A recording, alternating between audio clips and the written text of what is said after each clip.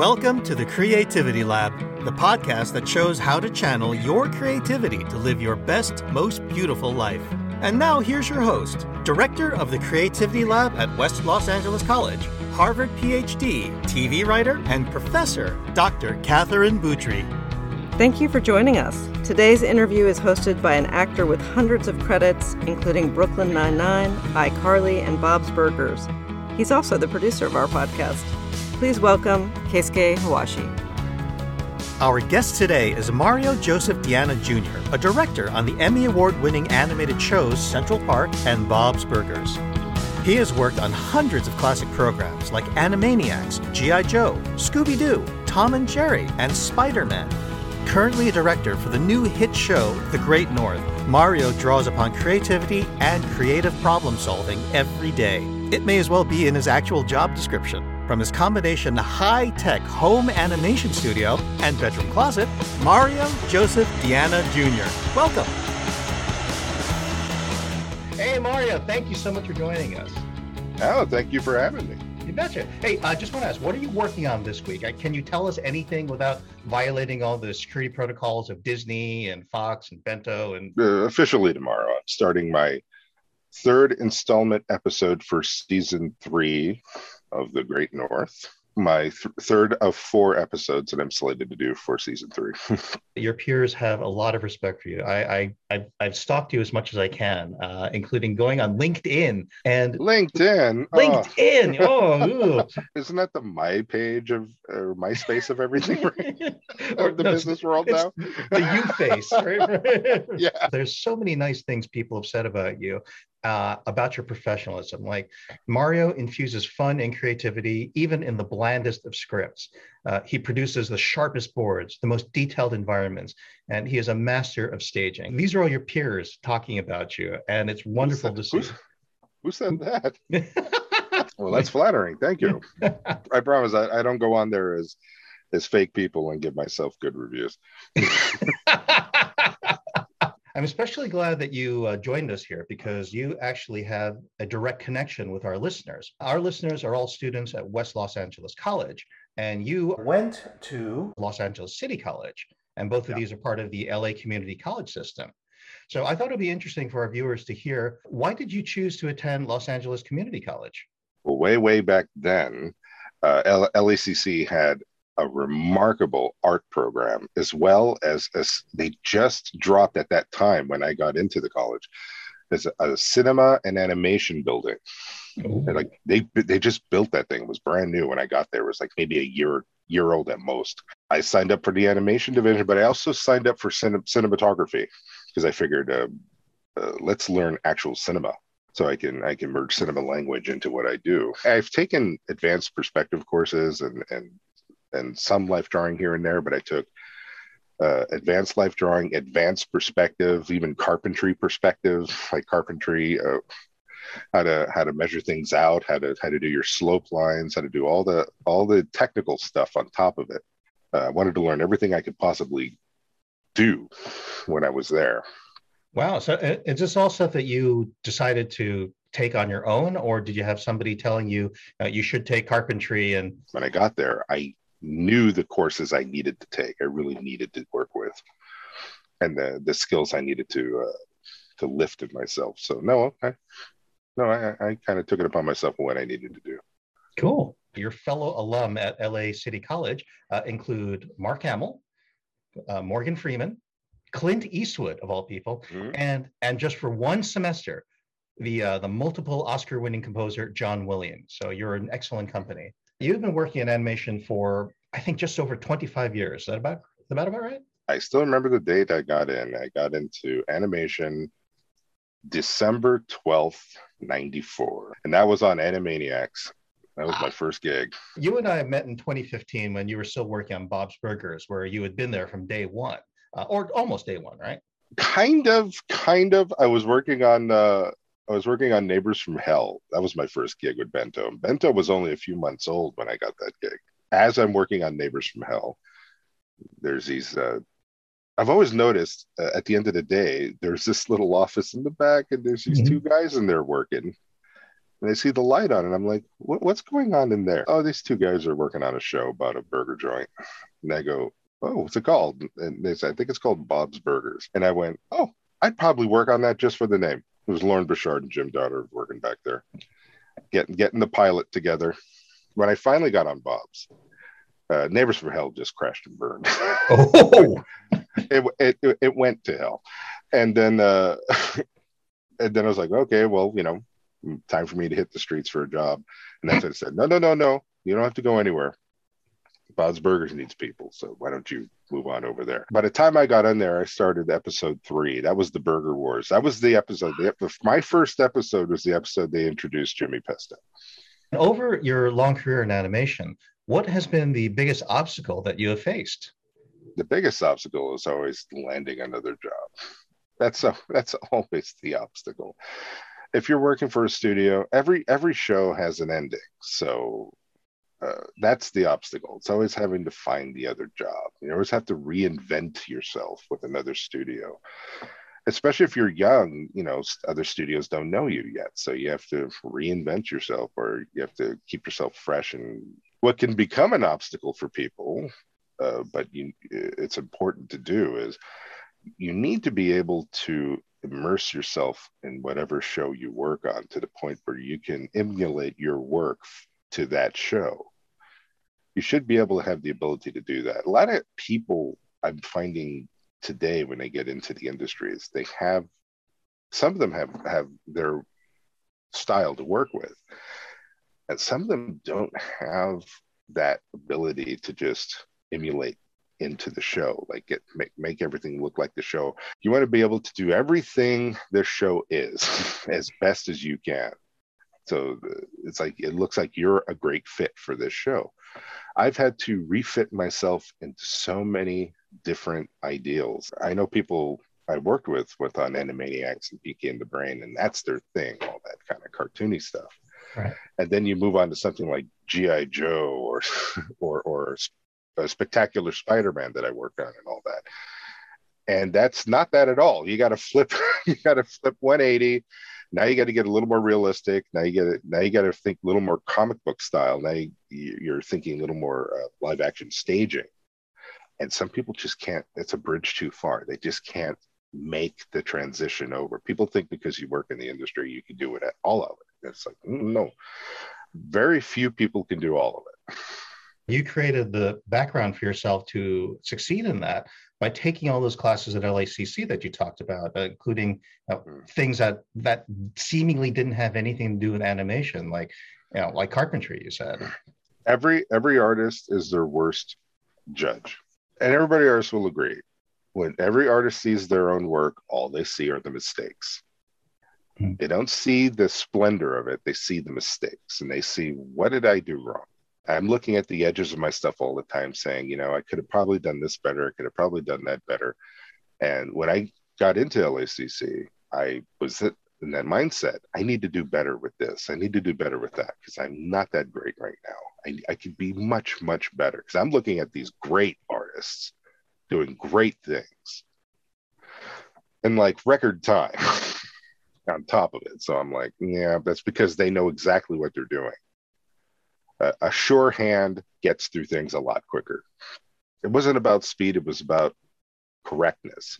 So I took the courses I felt I needed to strengthen up on. And I took side courses too, like watercolor and other painting courses, just to brush up. I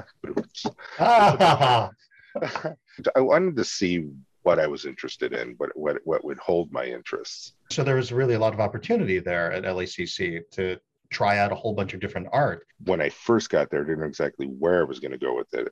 I figured animation, but I didn't know if it was going to be 100% that. But I stuck with it because I liked doing it. And then, my third year, I got the job with Animaniacs, and I was like, oh, but I haven't graduated yet. I still have another year at least. And I'm like, but this is what I'm going to college for. It's like, so do I just cut my college short and take the job? Or do I tell them I'll be back when I'm ready with a degree. And I went, no, that's not a good idea. This is an opportunity hitting me right this second. And that's it. So I took the job. So you're just waiting for them to call and offer you an honorary doctorate at this point? Yeah, why not? I wonder if I've been in the system all this time. You've been in college for 25 years. Yeah, I'll do that when I retire. I'll just go back and finish my degree. Well, I'm sure that you're going to succeed within moments. You'll step on campus and they'll say, here's 4 of them. Do you still face fears in your career? Do you deal with uncertainties even today after so many years succeeding in animation? There's always uncertainty. You never know what's going to happen. Mm-hmm. Things are very stable, very good now. I have a good rapport with my company, and I like working with Bento Box. I really do. Mm-hmm. I'm very proud to work for this company. They've treated me very well over the years. So I feel like just returned the favor, just be the best person I could be for them. But you never know what's going to happen. Especially these days, you don't know what's going to happen. A lot of things seem to be falling apart. Well, like, for example, the animation writers or the Animation Guild potential strike that's been going on for a long time now. Yeah, if the strike happens, it's like that's going to be something to get through. So we'll see. Yeah. Now, in your field, creativity, it seems that's literally the most important job requirement that you could have. Now, would you agree with that? It's paramount. You can't get into this without creativity. Without creativity, it's like you wouldn't even get past the email. The creator of our podcast, Dr. Boutry of West Los Angeles College, she's broken down creativity into several traits, and among them are originality, being comfortable with the unknown, being a risk taker, being adventuresome, having an open mind, being able to come up with multiple ideas and solutions, and having inner drive. These just sound like stuff that you are really, really good at and have been excellent at your entire career. What do you think are your strongest creative traits? Having an open mind and being resilient and the ability to work with people. Mm-hmm. I think my strongest point is being able to work with people. And that's why I like being a director. I like working with people. I like seeing people's potential, because a lot of my crews as of late, at least half the crew complement are people right out of school, or they've only been in the industry a few months to a year. They'll send them to me, and I'll look at their potential, and I can judge to production, which is another thing is my strongest suit is, and I think it should be everyone's strongest suit for anything you do. That doesn't have to be animation. Communication. You need to be able to communicate yourself, what you need, what they need, what you're doing. Make sure you communicate to people that need to know what you're doing, and to communicate problems early. I look at problems very early. I'll read the script, I'll run it through my head to see, hey, that doesn't sound like it works. And I will do quick little drawings to go, yeah, it doesn't work at all. And I'll get right on the horn with my supervisors and say, we need a meeting. I found a very bad thing here. Folks like you who are trying to make this as real and believable as possible. Well, that's what the fans appreciate. The Bob universe, we try to keep that as realistic as possible. But yeah, we fudge it. We have to fudge it because, and it's fine because they fudge it in live action too. Because when people think, oh, well, they didn't have to do that in live action, I said, oh, they fudge a lot of things in live action. Like Universal Studios, when you take the tour, if they ever do it again, I don't know. They used to be able to drive you through the old Western town that they have at Universal. The entire town is 5/8 scale because their lead guy was a little tyke of a man. He was about that big. It all stemmed on this man's height. He was so small, they had to build the whole town 5/8 scale down. So when they filmed him walking, he looked like a 6-foot guy. You described Tom Cruise's whole career right there. There you go. And when he would talk to his heroine on the street, or like outside on the town, they would literally have to dig a hole for the woman to stand in. And sometimes we have to do that with the characters, like especially with Louise, she's so small. If we do like a waist up shot, Sometimes I have to grab her and float her off the ground a couple times because she won't fit in the shot. She won't stay in the shot. You'll just see bunny ears and eyes. Just like regular size Rudy, huh? So regular size Rudy is the guy that you never fudge. No, I'm not pint size Rudy. I'm sorry. Pint size Rudy, you never see anything above here. No, pocket size Rudy. Thank you. Yes. Which, by the way, he does have a face. There is a full turnaround to pocket size Rudy. No kidding. Oh. I think I may even still have it. Oh, that's something. Oh, everybody in the world is going to want to see that. Everyone's going to want to see there is a full turnaround of Louise without her ears. It's like Indiana Jones's hat. It has to always be there. Can't take it off. Can't take it off. Somewhere in this world does exist pocket size Rudy full turnaround and a full Louise turnaround without her ears. You heard it here first, everybody, on the West Los Angeles College podcast. Looking at your IMDb page, it seems that you've seemingly held every major job in an animation studio that's possible. At this point, since you've been, you are a director, you've been supervising director. How much higher can you advance? How do you continue growing your career when you've achieved the level that you have? You sell a show. Supervising director is probably the highest degree you can get to. Anything after that is producer or creative executive.